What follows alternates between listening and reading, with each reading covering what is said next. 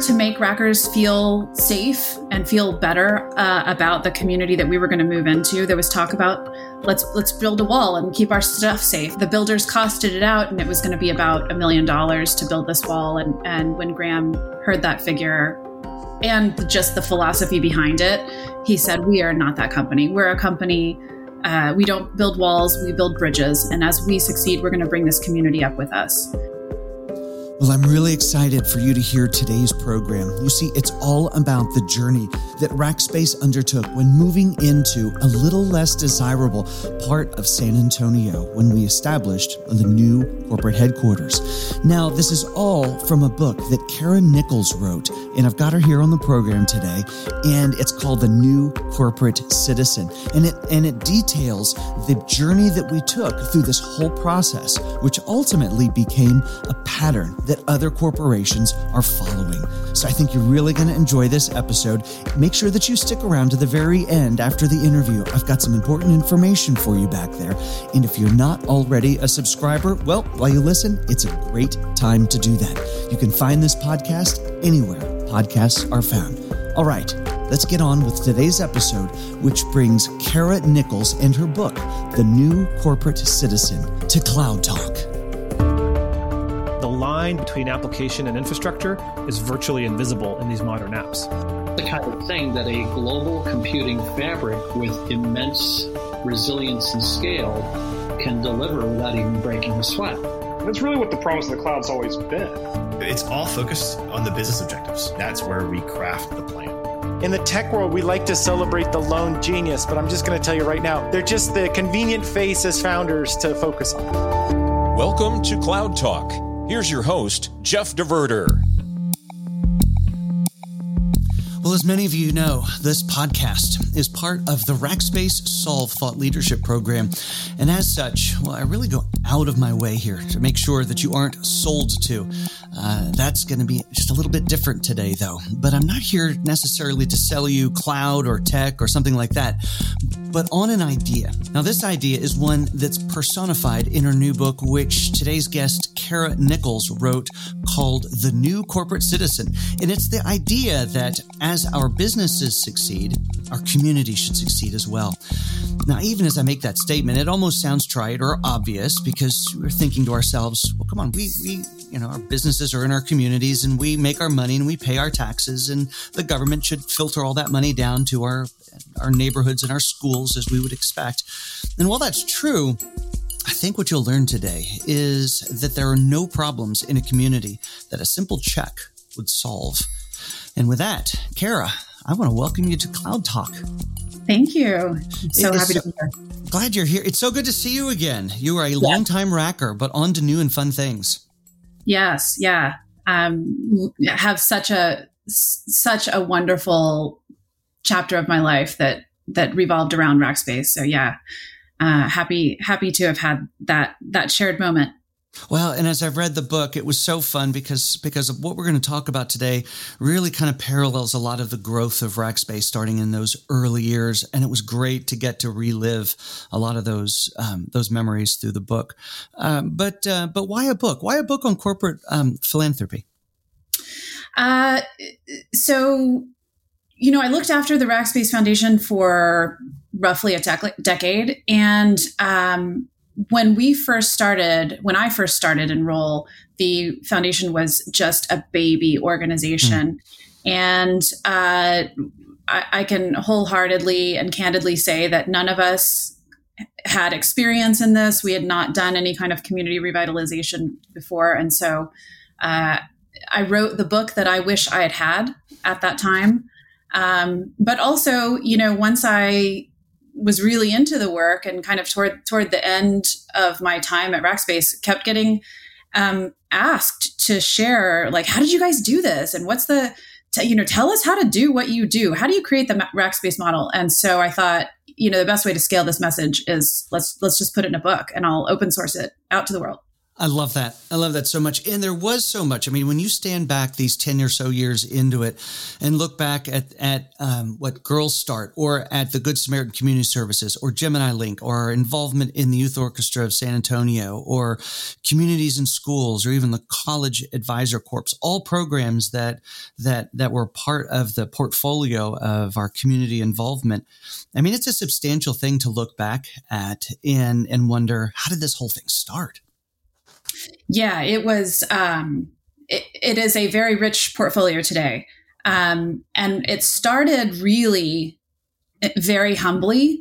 When we moved into the castle, as it's known, we reached out to the community, the schools, in fact, and said, we want to be good neighbors here. How can we help? And it started very humbly with, can you build us a community garden? Can you paint a mural on this wall? Can you help us get ready for back to school? And over time, we realized, those things are great and we don't want to stop doing those things, but how can we really use the Rackspace Foundation as a lever in this community? I love it. And I think maybe a great way to kind of paint the picture, maybe from a more personal perspective, would be maybe tell Quentin's story. You tell it in the book. And I think it really personifies, a Racker community experience. Yeah. So Quentin, oh my gosh, I am so proud of Quentin. He's a kid that we connected with through Big Brothers Big Sisters when he was in middle school. And he created or through our mentorship program, he was connected with a Racker named Grant. And Quentin and Grant stayed connected. Even though our relationship with Big Brothers Big Sisters fell away, it was picked up by another organization called Communities and Schools. And so they continued their mentoring relationship all the way through, they're still connected today, but Grant saw Quentin through college. And wow. Quentin's one of those kids that he just had a sense early on that he didn't want to be trapped in his circumstances like many of the kids and adults that he was surrounded by. And he knew he wanted something else for himself.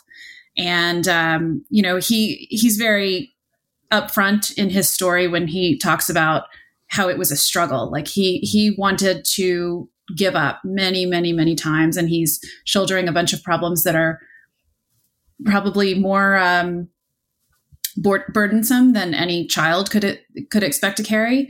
But through his perseverance and Grant's mentorship and just connection and belief in him, he was able to graduate from college.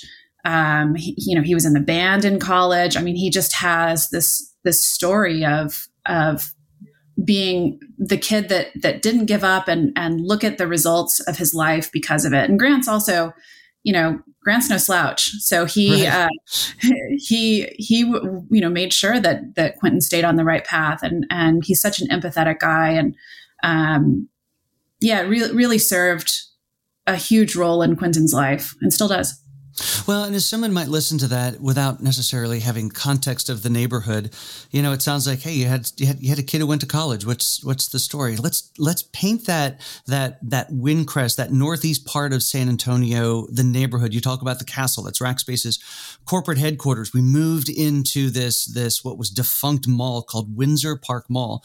So we, of course, labeled it the castle. And it was defunct for a lot of different reasons, but the whole area, big economic decline. Paint a picture about the schools, about the neighborhoods. Yeah, so it is a dense community. So right around the area of the castle, we have roughly 8,000 kids attending the 7 schools that we adopted. The kids come from very low-income families generally. Some of our schools have as many as 100% of kids on free and reduced lunch. They're dealing with homelessness. They're dealing with food instability. They're dealing with, obviously lack of resources, trauma. It's not known as the greatest side of town. And when Rackspace decided to move its headquarters, there was a lot of controversy about that, just in Racker's minds, because, it was we're moving, we're in this hyper growth stage and we're moving to a dead mall on the wrong side of town. That doesn't make sense. If you knew Graham, it made perfect sense. Yeah. And so we got in and, when you drive along Waltham Road, you see, title loans, pawn shops, Cash America type place, fast food joints, a few mom and pop places.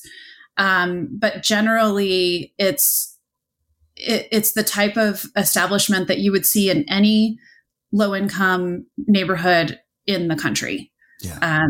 It's a bit rough.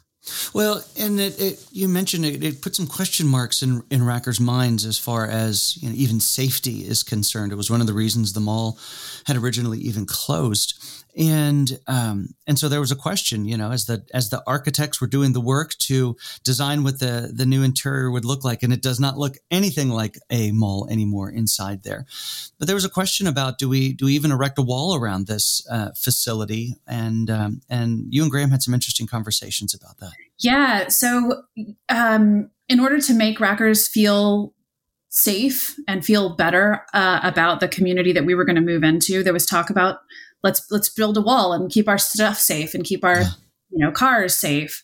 And the builders costed it out, and it was going to be about $1 million to build this wall. And when Graham heard that figure and just the philosophy behind it, he said, "We are not that company. We're a company. We don't build walls, we build bridges. And as we succeed, we're going to bring this community up with us." So that was the impetus of creating the Rackspace Foundation. It was we're not going to isolate ourselves off here, and we want to be true citizens of this neighborhood. So you come in to help shepherd this program. I'm assuming, lots of advanced degrees in community development on your side then? Yes, tons. All of my PhDs, yes. No, I actually have no background in community development, and I can wholeheartedly say that Graham took a chance on me. I had some background and experience with working with nonprofits, but definitely not on the scale of the Rackspace Foundation, and that's intimidating to step into something that can impact so many lives and not have the formal pedigree. But what I found is that when you have the heart for the work and you just go in with an open mind and open ears, you will be able to build anything with a community if you listen to its constituents, listen to the homeowners, listen to the renters, listen to the parents and the kids themselves, listen to the business owners, and find out what it is that the community needs and how you can plug in. Yeah, because it's first of all, it's like I mentioned earlier, it's not just a check, because a check sometimes just makes work. It takes people to actually execute against some of that stuff. And you make the point in the book that, especially in the beginning, we're outsiders in the community. We're the new kids on the block. And just as in any relationship like that, there's trust that has to be developed. There's a lot to be learned. How was that process for Rackspace? There was some skepticism when we first moved in. And I would say that that skepticism was underpinned by the mall itself, because it was this beacon of economic activity for this neighborhood. Right. And then the stores started closing down, and there was some gang violence, and then the anchor stores moved out. And so you have this shell of a building that's a reminder of what once was. Mm-hmm. And you have these newcomers, especially a tech company, right, coming in and saying, we want to help here. There was definitely skepticism and sort of like, we'll see what happens. And the schools, I think, had not been approached with this kind of partnership before. So they were along for the ride, but definitely cautious, because, there are times when funders can come in and say, I want this program and I want it delivered in this way. And, here's the check and go make it happen. And it is really to bolster what the funder wants and not truly what the community needs. And so I think the schools were probably on the lookout for that kind of behavior. Yeah, they were a little not at ease, but they were cautious to see how much command and control was going to be there. Yeah, and also it's, we'll see how long. Maybe this happened for a year, but we'll see what happens next year. They were cautious. So we ultimately adopted these 7 schools, as you call them, the Magnificent Seven, and as you honestly say, this is an area that you don't have tons of experience in, but to your credit, a lot of smarts in how you partnered with people who did have those PhDs. Talk about the partnership with the universities in San Antonio. Yeah, so we got to a point a couple of years in where we knew we were doing really good work, and everyone was pleased with how the foundation had turned out and how it was working. And I had this nagging sense of, are we really doing anything? What is the impact of what we're doing? And are we, like, all of the programs that we stood up, they were based on anecdotal evidence. Mm-hmm. Can we get empirical evidence that shows that we're serving in the right areas? And so someone on my team, Annie Vu, who many Rackers know and love, she is a Trinity University alum, and through the newsletter had come across Dr. Christine Drennan, who's the Department of Urban Studies head at Trinity University. And she said, I think we can reach out to Dr. Drennan and let's see if this is something that she could help with. And mm-hmm. and so we reached out, and Dr. Drennan, in the same fashion as where we were coming from and where the schools were coming from and where everybody was coming from, she was sort of like, whoa, this is new and interesting. And what's happening over here? I'd love to point you to some other resources who have done this before. But the funny thing is, no one has. Really? And so she was like, you're charting new water here. So meaning, just to really put a point on that, meaning a business has moved into a neighborhood and now wants to adopt these schools and help grow the neighborhood in ways that the community, one, will adopt, they'll rally behind, and it hadn't been done before. Incredible. So similar to a company moving into a dead mall, hadn't been done before. Good point. So, but she was game. She was really excited about the potential. And so she said, let me think about this and come up with an idea. So ultimately what she came up with was having her seniors each semester pick up a piece of the research, and over the semesters it would build upon each other, and they would do essentially qualitative and quantitative research, learning about the community, learning about what the community has in its corner, what are the assets, and what are the areas of opportunities that we could invest in. And so after this multi-year study, they came back and said, here is our recommendations. And like you were saying, it wasn't just cut a check. Right. Because one of the biggest recommendations at the elementary, the middle, and the high school level was they needed positive adult role models. That's not something that a check is going to solve. Right. And so that's part of how we stood up this mentoring program that I mentioned with Grant and Quentin. And, we thought, well, we have people, and, a whole lot of them in that building. A whole lot of them, they're gainfully employed. So, how can we be those positive role models for these kids? How can we, be in the schools more? Yeah. So that Trinity study was really what solidified the programs that we had invested in and said, yes, we are continuing to do the right things. Mm-hmm. But it was, let's also add things like mentorship. Let's add things like opportunities for high school kids after they graduate that are outside of the college box and outside of the military box. So are there vocational trainings that they can have access to? And then we created internships, and so the kids from the Engineering and Technology Academy at Roosevelt would walk across the street and they were interns in Rackspace. So we had a career pipeline going on. What an exposure to talk about a different world than what they knew in high school or in their own neighborhoods and in their homes. Yes. On a path towards a very professional career, probably the first in their family's history. Yes. And a cool career. A really cool career. you don't have to wear a suit and tie, and, you don't have the executives in the mahogany lined offices, and you have ping pong tables, and, you have a coffee shop. Just totally eye opening for many of these kids. Right. To be able to see I use the phrase a lot, art of the possible, when I talk about tech, but just the art of the possible of a career and of a life. What an experience. Absolutely. And it opened these kids' eyes to the idea of not just being a consumer of technology, but being a creator of technology. The games that you're playing, somebody had to create those. Somebody had to program those. Somebody had to design. They run on a server somewhere. Exactly. Yeah. And that's not the only way that Rackers would help. Now, but I also want to, let's talk about that real quick. And that was that the amount of languages that were spoken and needed to be supported in the neighborhood, huge number. Huge. But still not all covered.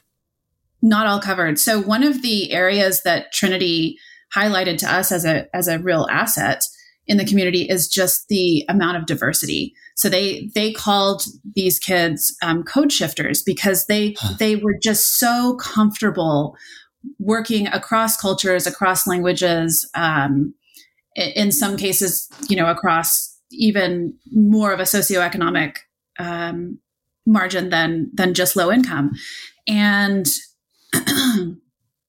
we loved the fact that diversity was a strength of the community. But one of the challenges was there were, from time to time, different populations of refugees being resettled in the area. Yeah. And we had a number of families who spoke languages that Catholic Charities, who's the primary organization for resettling refugees, did not have access to. And so these teachers and social workers and family specialists were trying to have, parent conferences, and the language was just not, how do you go into a parent teacher conference and, sign here? It's like, you don't even know, what's going on. So they were talking to me about this challenge with the languages. And I said, we have so many employee resource groups at Rackspace.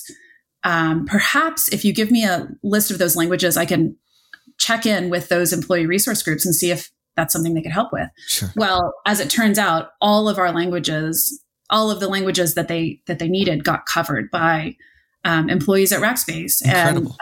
And we had Rackers even saying, I've been in those shoes before where you're in a new country, and, I'm happy to sit in on parent teacher conferences and help translate real time. And, I can check, notes that are going home to parents, making sure that the nuance is right and making sure that it's culturally appropriate.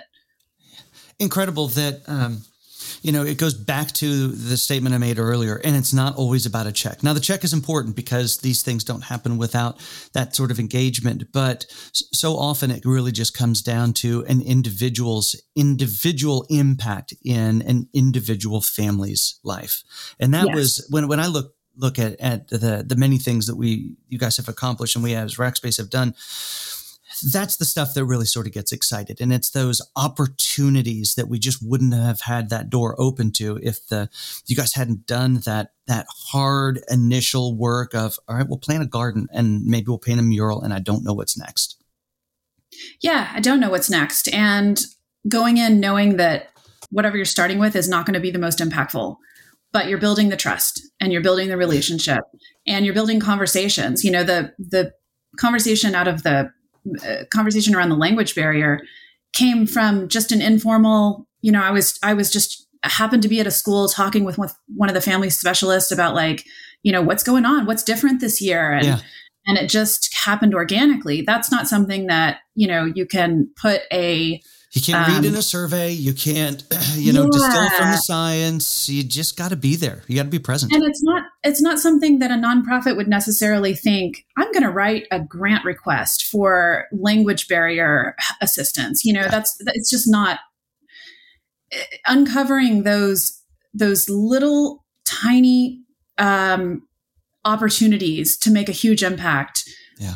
Happened over and over and over with our schools and our nonprofits. Just the opportunity of being present. Incredible. All right, yes. Let's get into some of the details here. So this is a big initiative for Rackspace, funded not by Rackspace corporate, though, is it? Funded 100% by Rackers through payroll deduction. Payroll deduction. So, and to date, I think you published in the book, Rackers have given about $5 million to the cause. Yes. Incredible.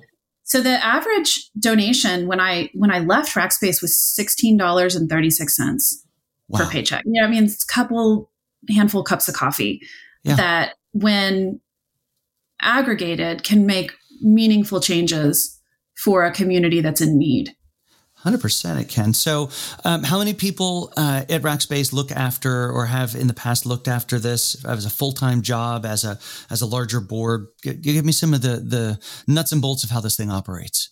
So my role there was for the majority of the time, Director of Community Affairs. And for the last year, it was Director of Employee Experience, which incorporated Community Affairs.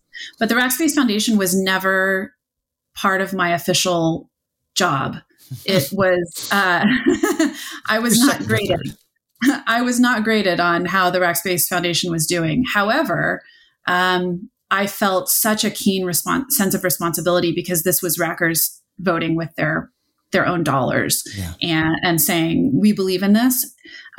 So the sense of responsibility was just enormous. But I and my tiny team of 3 at, I think the biggest, sorry, that was my dog. Quite all right. At the largest point, my team was 5 people. And we all had a part in helping the foundation run, whether it was, balancing the bank account or the checkbook, making sure that payroll had deposited it into the foundation account, doing site visits, all this kind of stuff that all the stuff that just needs to be done day to day.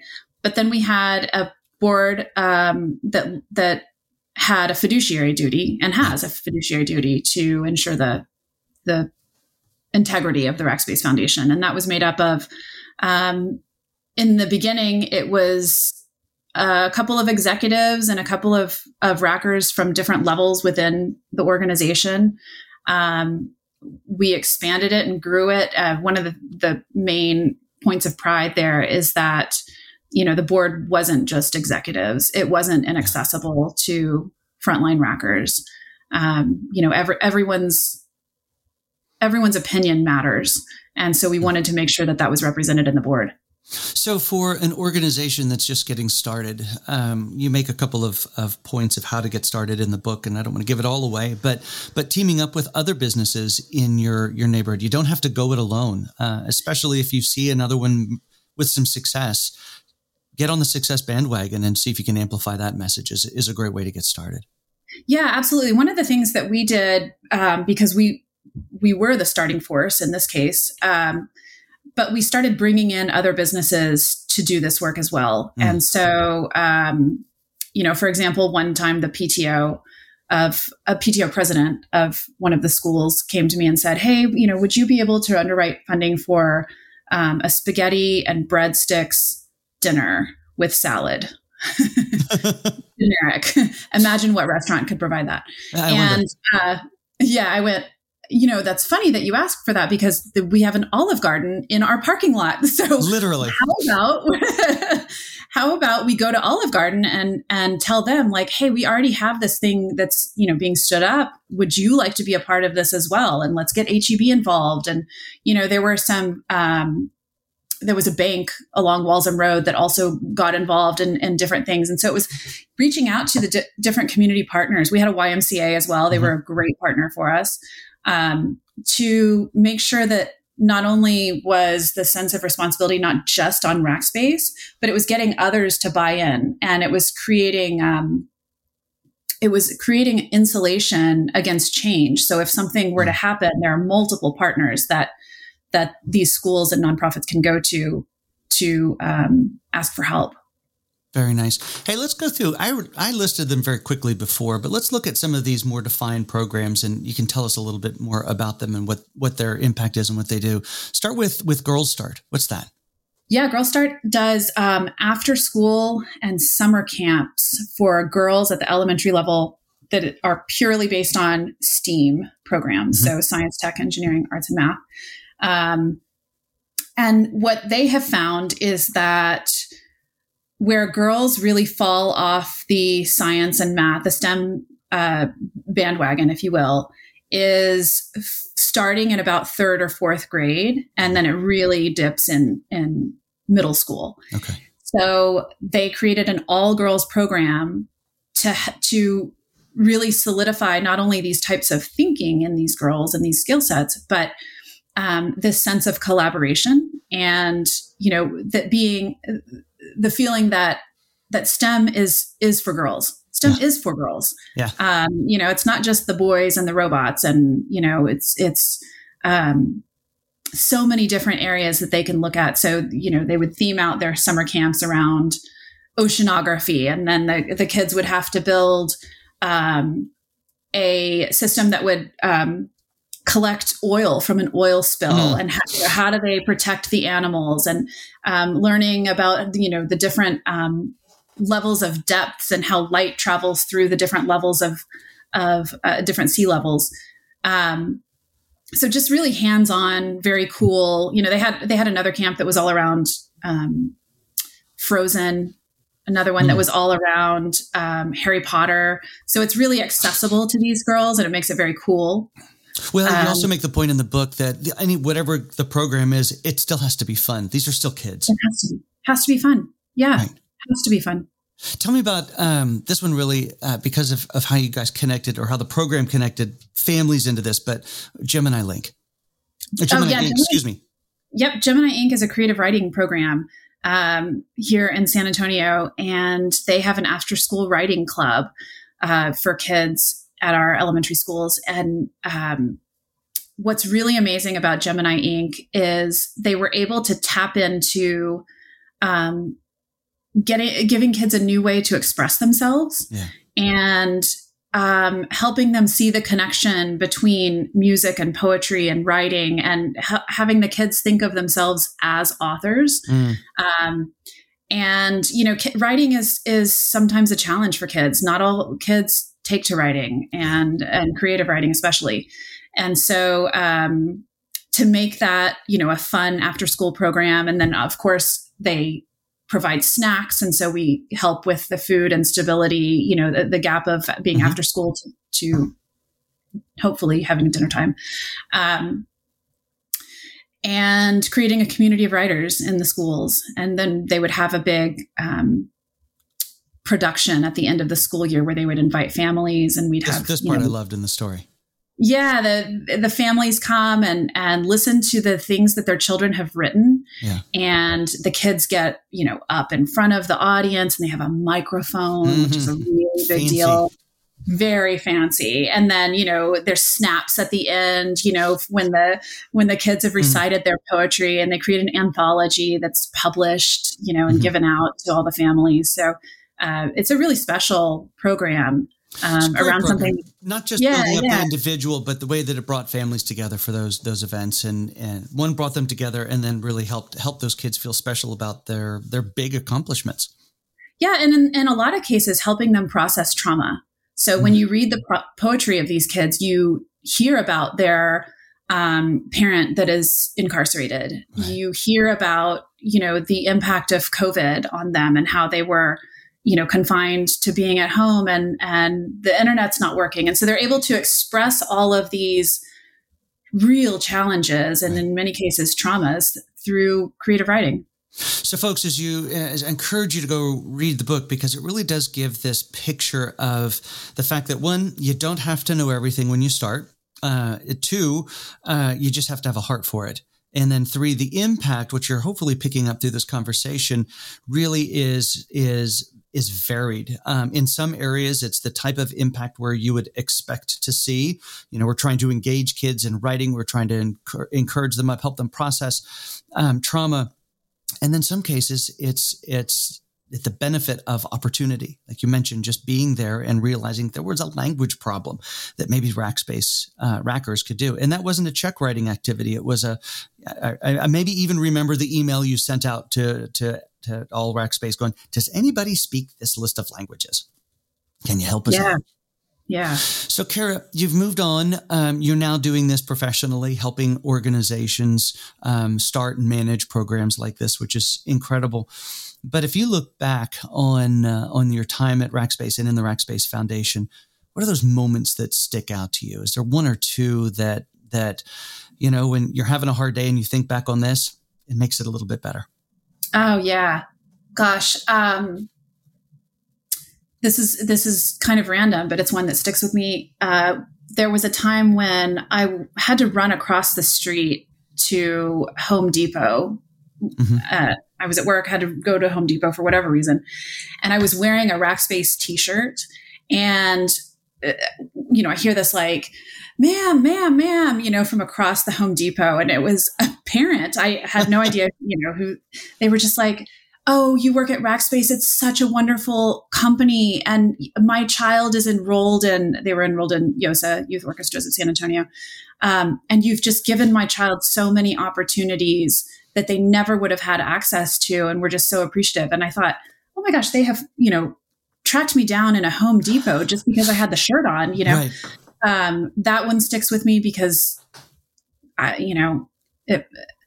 see people wearing different t-shirts of things that I think are cool or special all the time. And I don't say anything. Right. Right. So, but what an impact it's made on you. So get out there and thank those folks. Yeah.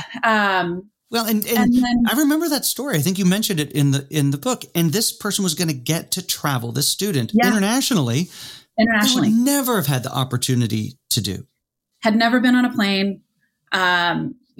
Most of our kids have not been outside of the area very far, aside from, a few field trips and whatnot. Sure.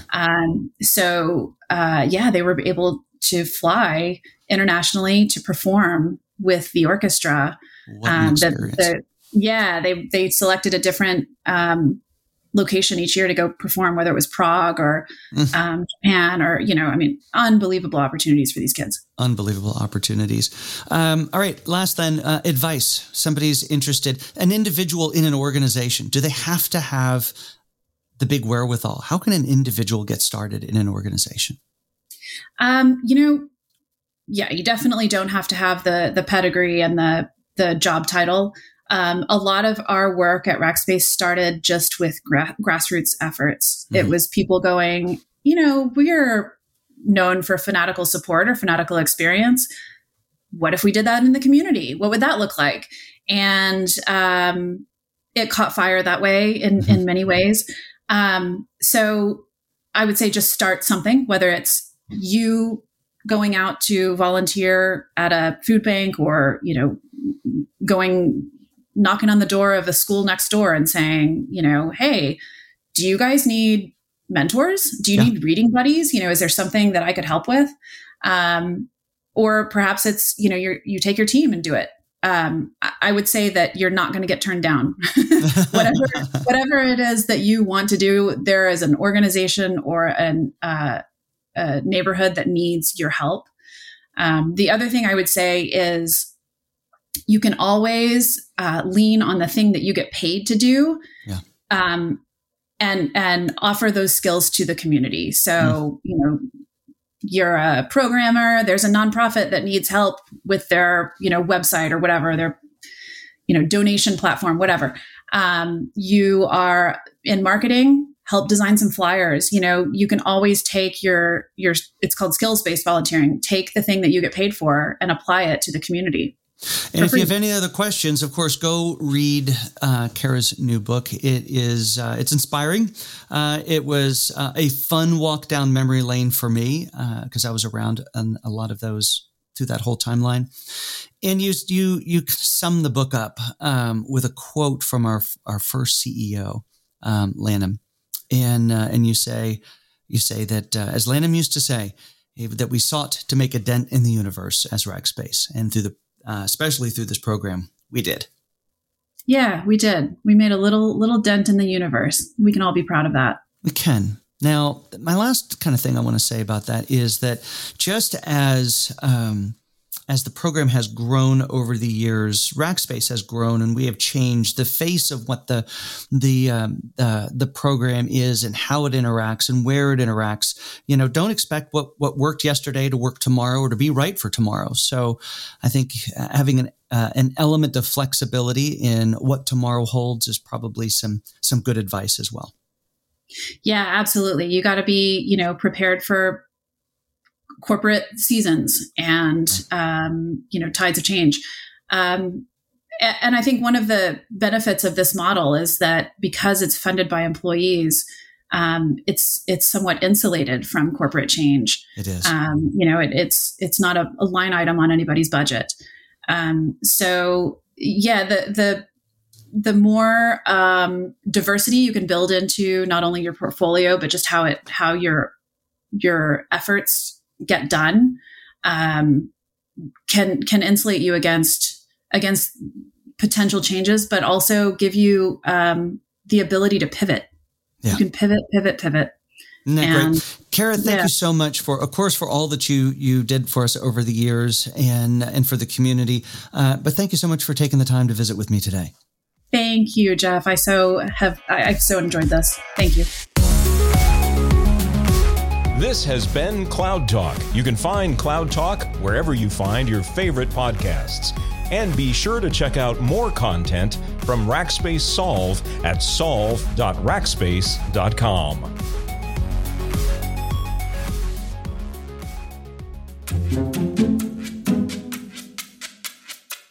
Kara Nichols, The New Corporate Citizen. Guys, this is a book that's a must read, well, for anybody, but also especially for any organization that's considering getting into just this type of corporate philanthropy. Not only is it full of great stories and ideas, but it can serve as a model and a textbook for your organization.